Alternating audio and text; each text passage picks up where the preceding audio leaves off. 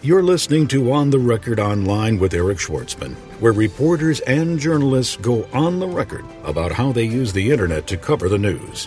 For the latest trends, tips, and tactics on how the web shapes popular opinion, subscribe to our RSS news feed or visit us online at www.ipressroom.com.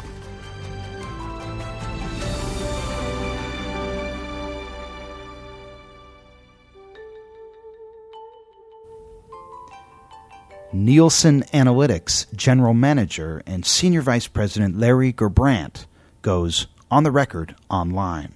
Now, when it comes to podcasts, obviously this is a fairly new medium for us. This fall, we're going to have our first panel of 400 iPod owners who have agreed, and of course we always try to get a good demographic base. They will allow us to collect information from their iPods and their iTunes every time they sync up. We will download, we will extract all the information we can on what they have listened to, what they have downloaded, and their usage behaviors every time they sync in, at least once a month. And thank you for joining us for another episode of On the Record Online, the podcast that brings you the story behind the story. If this is your first time listening, this is a program where we do in-depth one-on-one interviews with journalists from the mainstream media. And we also talk to podcasters, bloggers, and newsmakers. And the subject is how technology is changing and threatening to disrupt the mainstream media business as we know it. I'm your host, Eric Schwartzman, founder and chairman of iPressroom Corporation. And we have a service that allows non-technical people to manage web marketing campaigns, online press rooms, podcast centers, email marketing campaigns, and pretty much all the stuff that everyone gets all excited about online. We have a set of tools, single platform that allows you to do all that yourself without the aid of a webmaster or without having to cobble together a bunch of disparate tools and services. And we are supported with a service level agreement, and I think we're reasonably priced. So if you're interested, check us out at www.ipressroom.com. Today we have the next in a series of podcasts about podcast measurement. And this is a really great interview. I think you're going to like it. We're going to talk to Larry Gerbrandt. He's the general manager and senior VP of Nielsen Analytics. He's responsible for developing their research and analysis and valuation services. And in addition to that, he also does their research on emerging technologies. And they do primary consumer-level research, and they have testing centers in Vegas. They are a division of VNU, and other VNU divisions are Nielsen Entertainment, Nielsen Media Research. Also, there's a number of well-known trade publications that are owned by VNU Media, most notably The Hollywood Reporter, Billboard, Adweek, Shoot, Media Week. I think, what's the actors one? Backstage Magazine. So it's actually located on Wilshire Boulevard in Los Angeles, and it's a great building, and it's there's a lot of great writers there, and I actually go by there frequently. Larry's focus now is the convergence of content delivery and consumer media technology and the underlying economic models in television, motion picture, cable, satellite, music, home video, video game, and mobile entertainment. Now, prior to that, he was COO of Kagan World Media. They are analysts. He was there for 20 years. This guy knows media. He has been studying media and analyzing media his entire professional career. He's a regular speaker at MIP and MIPCOM and NAB and CES. And so we are very lucky to have him on this program today. The interview with Larry lasts around 40 minutes. I was riveted. I was riveted through the whole thing. So I hope you enjoy it. And we are going to play it for you after this advertisement. So listen to the ad, please, and then you'll get to hear the interview entirely uncut. Don't be left behind. Get the latest online PR tools and services from iPressroom. Powerful, easy to use, available on demand. Extend your sphere of influence online with iPressroom, tools for online media centers, virtual private press rooms, RSS news feeds, podcasts, and more at www.ipressroom.com. iPressroom, always on, even when you're off. Larry Gerbrandt, thanks so much for joining us. Glad to be here. Larry, tell us, if you would, about this report, Economics of Podcasting, that Nielsen Analytics has recently released. Well, this is a 100-plus page report that really attempts to put podcasting into perspective, both as a business and as a social phenomenon. It contains a survey at its core of some 1,776 respondents to a fairly detailed questionnaire about their podcasting habits. And one of the things we discovered was that about 6% of the population out there would classify themselves as regular podcast listeners or downloaders. And at least at the time that we did the survey, it skewed male. And maybe the most two interesting findings out of it were one, that about 38% of those who said they were heavy downloaders reported listening to less radio. And the other headline is that more than 3/4 of those who responded said if they heard commercials in the podcast that they were likely to fast forward through them. So those facts were rather important in terms of ultimately trying to understand the economics as well as the prospects of podcasting. Now, when you say put podcasting in perspective, were you able to put it in perspective against other media? Like, where does that, can you put that 6% figure in perspective against, say, print media or magazines or daily newspapers or television or radio? Well, each of the media sectors I think you described are far more well distributed and far more pervasive than podcasting. Of course, each of those that you described have been out there in the marketplace for either somewhere between 60 and 300 years, in the case of newspapers.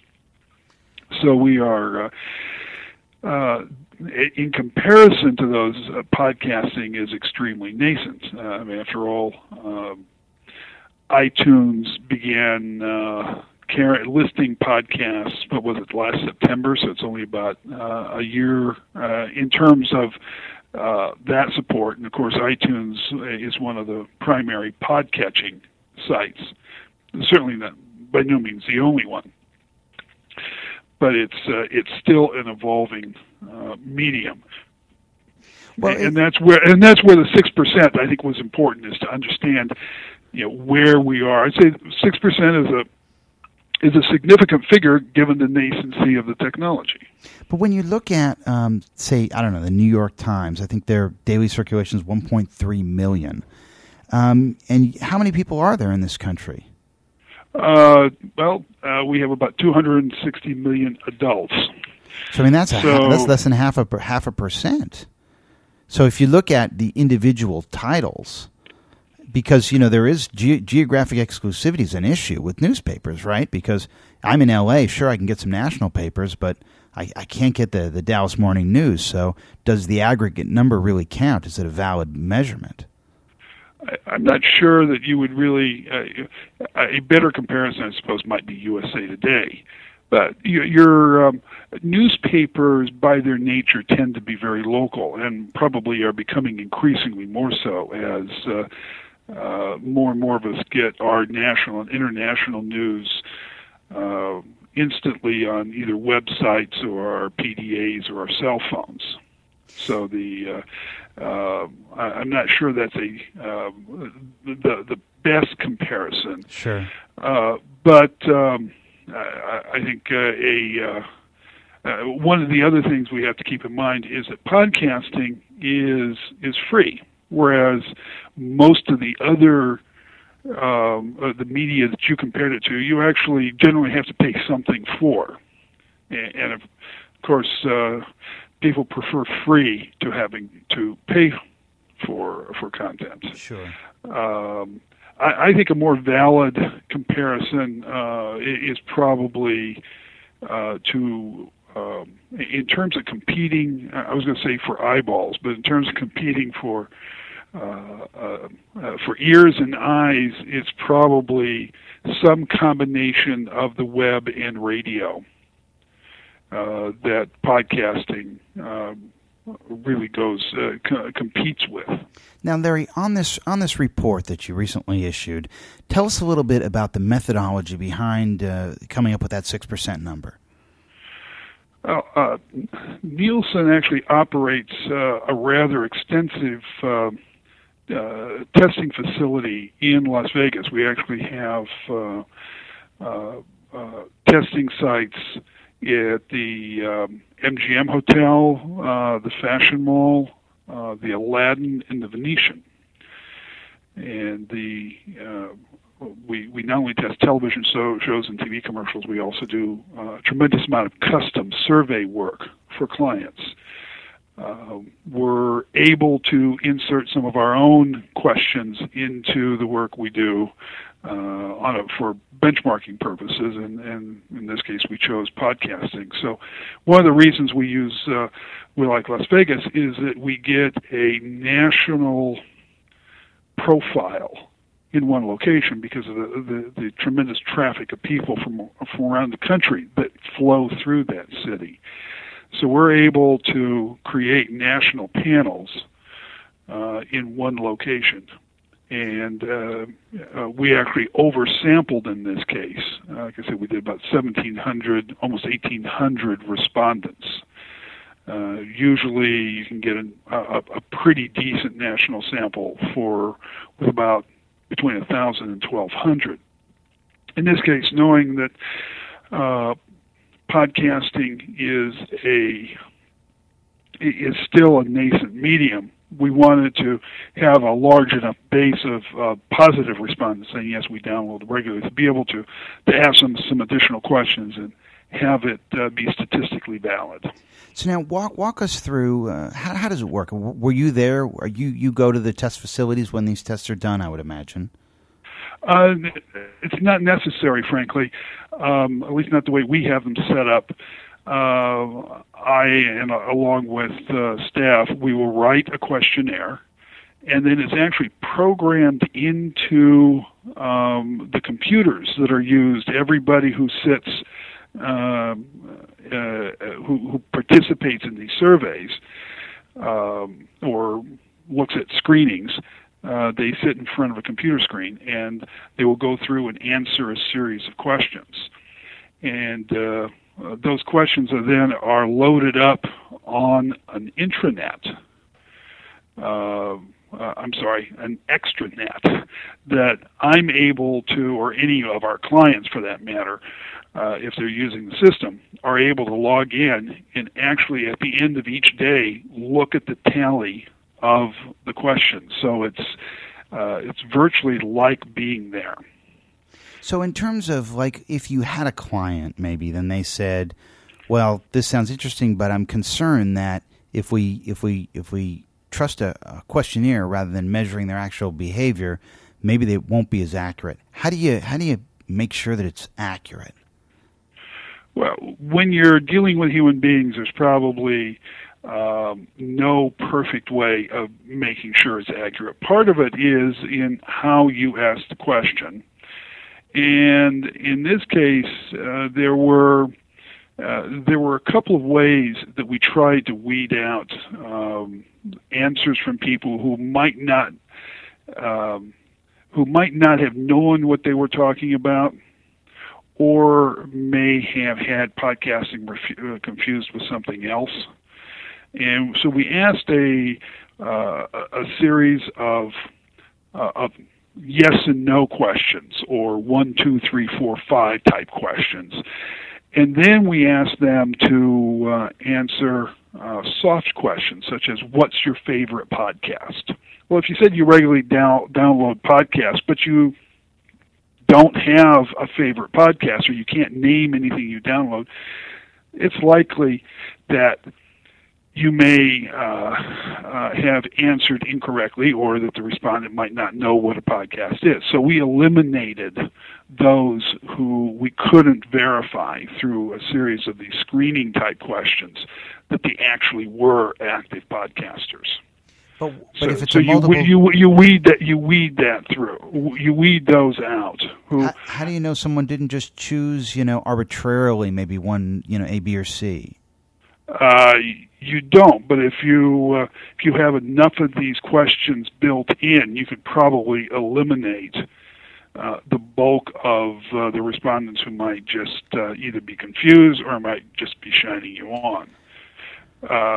For instance, the first thing you ask is, have you ever heard of a podcast? That was one data point that jumped out. The other was the vociferousness and the aggressiveness about their feelings regarding commercial messages. And one of the takeaways from the study was that for podcasting to be successful, from an advertising standpoint, that an embedded or a sponsored model probably makes more sense than having especially long-form commercials embedded into the podcast.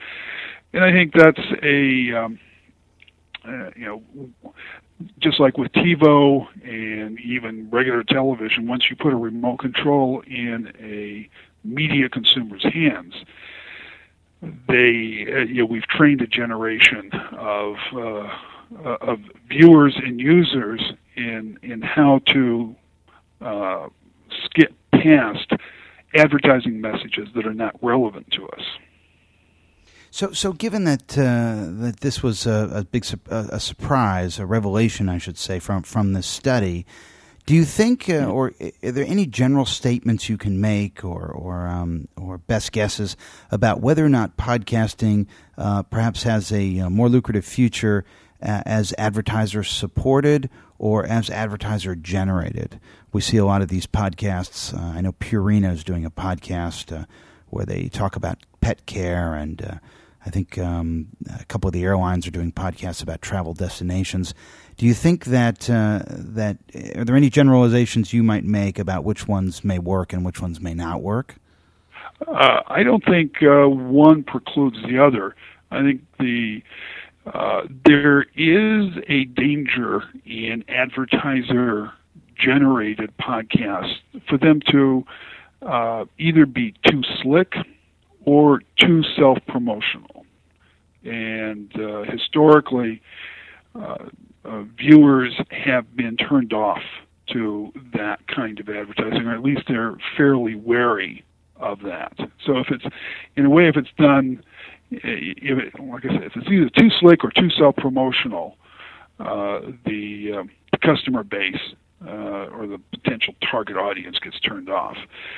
At the same time, there is probably no better advertising than to have an on-air host or sponsor say, you know what, this is a great product, and here's why. And I'm a user. Paul Harvey has been doing that, I think, for the last 70 years, and doing it very successfully. The Ed McMahon on the Tonight Show used to do commercials as part of the show, and he often would say, hey, I love this product, I use it all the time. Sometimes he'd abuse the product on the air, and those were almost more they were funnier than the scripts he was handed. But the point I'm making is that there are ways of getting around it, and there are ways of actually making advertising work even better in this medium. Talk to us, if you would, about the difference in consumer expectations online versus on television. in television, the images are arresting, and it's a hard sell, and they're really doing everything they can to tap dance for your attention, and we accept it. And then you're telling me in podcasts, it becomes something that people actually deters your audience. So why is that? Why are the consumer expectations so different on television versus with respect to podcasts? Well, I'm not sure they are that different anymore. A podcast is no different than watching television from using your TiVo or a DVR. From the consumer experience, it's basically the same thing. I'm sitting there watching exactly the show I want to watch with a remote control, or in the case of a podcast, a mouse in my hand. And I have the ability to fast forward through something that bores me. I mean, I have to admit, I've used the DVR to the fast forward function, not only to bypass commercials that I wasn't interested in, I've also bypassed content that I wasn't interested in. So I think it's all about the empowered viewer. And frankly, it's the great reality that all the media sectors are facing. Now, if we look once again at this 6% that came out of this study, there are obviously you probably put podcasts into two different types of groups, or at least for the purpose of this discussion, let's do that. One group will be repurposed podcasts, where it's a podcast whose primary audience consume the product on either broadcast or cable, and then it was repurposed and distributed at a later date as a podcast. And then there is another set of podcasts that are original podcasts, produced strictly for distribution via RSS. Do you have any information on how that 6% breaks down? Are more people consuming podcasts which are repurposed content by major media versus original podcasts by consumers or I guess self-appointed content experts? Quite frankly, our sample wasn't large enough to make a definitive conclusion on that. For that, I would actually suggest going, let's say, to iTunes on any given day and looking at who the top 100 podcasts are. And I've been doing that on a non-scientific basis, but fairly regularly, going in and check to see who's up there. And one of the more surprising conclusions I've drawn is that a significant number of existing programmers are using podcasting as a promotional tool. A good example is G4 with its, they will put out a regular piece from The Man Show. Another one is Comedy Central with their Adult Swim programming. I've actually become a fan of a couple of their shows as a result of having seen them on iTunes. The bits they do with the Star Trek figures, I think, are absolutely hilarious. Now, that's existing content being repurposed for promotional purposes, and it's hitting home. When Paramount released, I want to say it's Paramount, the Nacho Libre with Jack Black, there were interviews with Jack Black about his experiences on the set. And I think that was among the top 20 most downloaded podcasts. There are also some totally independent creators of content who were up in the top 10 as well. So just in eyeballing it, it felt to me like it was about, of the top 100, it was about 50-50 existing content, purveyors repackaging content in some fashion, and the other half was completely original that you really couldn't find anywhere else. Now, I think it's fair to say that most people perceive Nielsen as this Goliath that pretty much just works for the studios and maybe the networks and not an independent producer. But given that the significant amount of these podcasts are being created and distributed by independent producers, does Nielsen see those producers as a new potential market for consumption of its research? Let me at least try to set some of the perception straight. And I've only been with Nielsen for a year, and Nielsen Analytics is actually a separate division from Nielsen Media Research. But let me try to answer your questions. It is true that our largest clients tend to be the studios, the networks, the large ad agencies. Having said that, what we do is independently collect a very large amount of data from the marketplace, and we do it not only with TV viewing, we do it with box office. When people buy DVDs in a video store, we collect that scan data. When they go to Target, we collect that data. Nielsen, the data that becomes the Billboard 100 or 200 is Nielsen SoundScan. So when somebody buys a CD, now the biggest consumers of that data, of course, are the major media companies. They can afford to pay for it, but we collect it from a very grassroots level. We do that both with TV viewing, with a large panel out there of more than 10,000 homes. And we do it from literally tens of thousands of retail locations and movie theaters. So the sourcing of the data is really very grassroots and very independent. The customers for that do tend to be the large media companies. But Nielsen licenses access to those databases, to those companies. It's not unusual for them to come up with their own conclusions as to what the data means. The job of the company is to try to collect as much information as possible and as accurately as possible. Now, when it comes to podcasts, obviously this is a fairly new medium for us.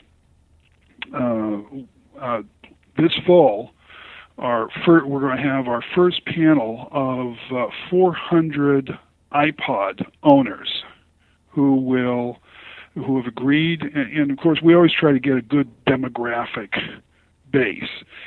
They will allow us to collect information from their iPods and their iTunes every time they sync up.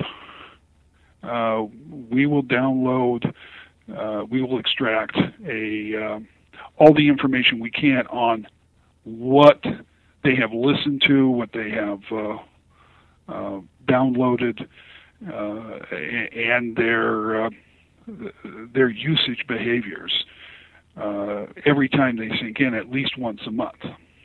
And just to follow up on that a little minute, one of the big questions with podcasting is you can measure downloads, but you can't measure actual plays. So will they use a diary of some kind? How will you collect their listener behavior?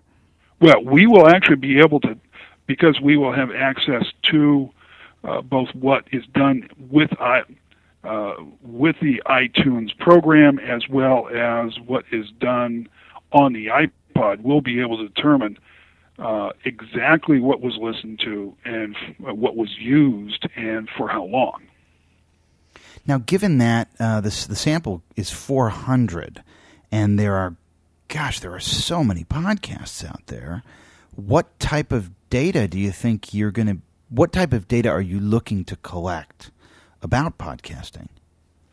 Well, podcasting is clearly going to be a subset of all the information that comes out of this.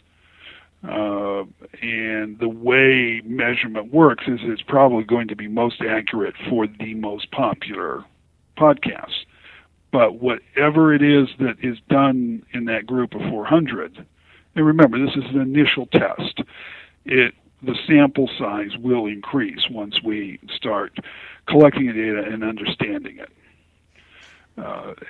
One of the things that maybe is more important than anything else is it will tell us a lot about the demographics and the psychographics of podcasters, which is data that is impossible to get any other way. Now, let's say tomorrow, for some reason, you get offered a job as head of research at a big network or TV or a cable company, and you can't resist, and you take the job. And now you're on the other side of the table, and you're going to decide what research you're going to get. And your first job is to figure out which podcasts to say buy advertising in. What metrics would you want to know about those podcasts to make your purchasing decisions? Well, I think when it comes to podcasts are a little bit of an interesting animal from my perspective, in that you can tell a lot about the potential audience for that podcast by the subject matter. Podcasts, at least in this early period, have been a lot about people's personal passions. They're enthusiasts. Before I joined Nielsen, I spent 20 years and eventually was COO of a company called Kagan World Media, one of the leading independent media research firms. Sure, I know it well. We sold the company to Primedia in November of 2000, and I stayed with it until they sold the company again to MCG Capital. Primedia was one of the largest magazine publishers in the world, and about half the titles, they owned about 400 titles, about half of those were enthusiast magazines. And the things that Lowrider magazine, Civil War reenactment news. That's my favorite, actually. So don't poke fun, okay? Mine too. I mean, believe me, if you're into Civil War reenactments, I've been a subscriber for years. Okay, so if you're looking for the most authentic reproduction canteen, or leggings, or source for black powder for your recreations, that publication and the advertising in that publication is extremely interesting to you. And the advertisers are somewhat less interested in maybe the total subscriber base as in knowing that's the perfect environment for their subject matter. Primedia also owned Shutterbug magazine. They also owned an audio-video publication. It was actually Home Theater. And I actually am interested in both photography and home audio, home theater. And those publications, while they may not have had the circulation the size of a Time magazine, to the advertisers who were trying to reach dedicated amateur photographers and dedicated home theater enthusiasts, the fact that they were reaching that target very efficiently was more important to them than mass distribution. And that's really ultimately what advertising is about, is trying to match the most likely customer, the most likely engaged customer, with the commercial message. And if you are a reader of an enthusiast publication or the listener of an enthusiast podcast, the commercial messages are very often as interesting to you as the subject matter, and in some cases, especially in the case of, let's say, a photography magazine, very often you will look at the ads more carefully than the editorial subject matter, because that's where you're going to learn about the next coolest gadget you've got to add. So, or you want to look at the classified listings in the back to see, where I can get the best deal on a particular component. So, that's the big lesson I took away from the magazine experience, but I think it's very much applicable to the podcasting environment. Why is that? I mean, what you're saying, I guess, is that podcasts appeal to a niche audience? No, is that, as I said earlier, that podcasts have grown up based on a lot of people's personal passions and enthusiasms. They talked about the things that matter to them. I think one of the more popular ones that came out was the Mommy Cast, talking about raising kids. Well, that's, if you are the purveyor of Pampers, or if you're the purveyor of a high-end specialty stroller, that's a good, that you are likely reaching your target audience very efficiently. So you're saying you think that podcasts have the ability to offer advertisers a premium audience? Absolutely.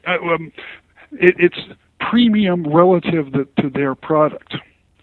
It's the reason that, frankly, that MTV became so successful. If you were trying to reach that particular demographic, well, believe it or not, MTV's ratings were never very large.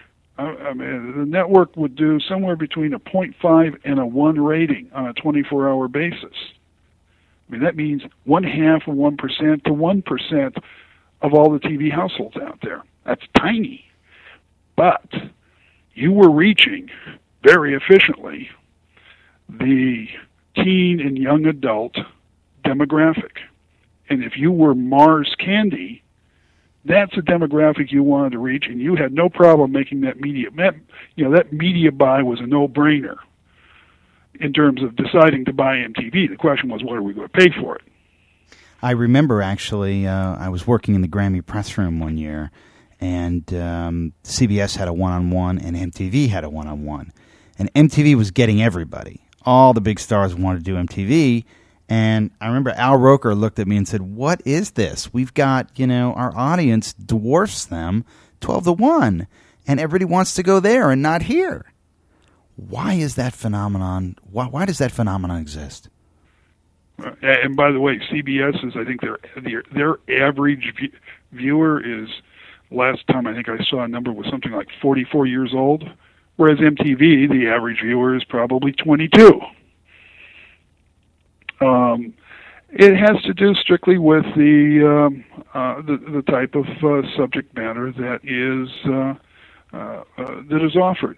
A broadcaster, by their very nature, is attempting to reach the broadest audience possible. They need boxcar numbers, whereas the cable networks said, what we're going to do is go after narrowcast audience. We want everybody in that particular narrow area, but we're very focused on serving and engaging a very specific audience out there, and those networks did it very successfully. So you're saying to me that if you were the publicist of a winner that night, whoever it might be, and your client said to you, "I'm only doing one outlet," and the two outlets were CBS and MTV, knowing that CBS is going to run it on the evening news, they're going to run it the next day in the morning, they're going to run it in the morning show, they're going to run it in the evening news, and it's such a bigger audience, and MTV is going to obviously repurpose it as well, but it's a smaller audience. What do you think is the smarter outlet to do? Well, part of it depends on what I can afford to pay for. No, this is PR now. They've all set up one-on-ones. You're the publicist for a winner of the night, and you're going to grant one interview. So you're not going to pay for it, and your choices are CBS or MTV. Which is the smarter choice?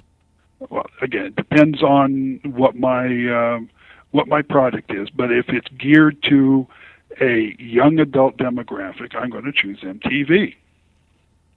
So now, final question. I want to talk just for a moment about the fact that TV content delivery is now going through so many other mechanisms besides broadcasting and cable. We've got YouTube, there's DVRs out there, there's the web. How is Nielsen adapting to measure this multi-channel delivery universe that seems to be evolving? Well, our initiative is basically anytime, anywhere that this media is being consumed. So we're developing portable tracking devices that will work with cell phones, that will work with iPods. They will work with any other devices that are being created out there, so that wherever media is being consumed, we will track it. I mean, we even have a division that actually now tracks billboards with a combination of GPS technology, knowing exactly where the billboards are and being able to determine traffic patterns by those billboards. We can even measure billboard impressions. So, is it, having said that, I mean, one of the things that as a business, you will measure the things that customers are willing to pay for. And that's sort of simply the reality of the market research business. It might be nice to know certain things, but if somebody doesn't want to pay for the information, it just is simply not economic to pay for it. And we work very, very closely with networks and advertisers and agencies to come up with, we fully vet the size of the panels and the way the data is collected and the way that it is measured. I mean, none of this is done in a vacuum. We don't wake up, Nielsen doesn't wake up in the morning and say, geez, wouldn't it be nice to do this and go out and, it's done in conjunction with our clients. And the clients are actually very often competitors, or at least engaged in a negotiation. We collect and give information to both the buyer and the seller of advertising. So it has to be a system both will agree on. And sometimes they don't. This last season, we made information called Live Plus. Live Plus 7 is one of the definitions that was live primetime shows plus anything that was watched on a DVR, a TiVo-like device for the following 7 days. ABC said, we want the ad ratings to be based on Live Plus 7. And the advertisers said, well, that's nice, but we don't think people are actually watching much of the advertising in that Plus 7. We want it based on live.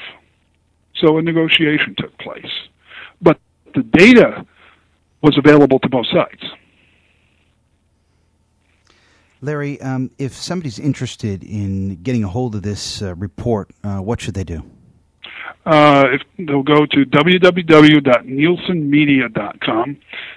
You can find a table of contents, ordering information, and on not only this, but all the other Nielsen Analytics reports. So again, nielsenmedia.com. Larry Gerbrandt is General Manager and Senior Vice President of Nielsen Analytics. Thank you so much for joining us. Enjoyed it. You've been listening to On the Record Online with Eric Schwartzman, where reporters and journalists go on the record about how they use the web to cover the news. For the latest trends, tips, and tactics on how the web impacts corporate reputations, subscribe to our RSS news feed or visit us online at www.ipressroom.com.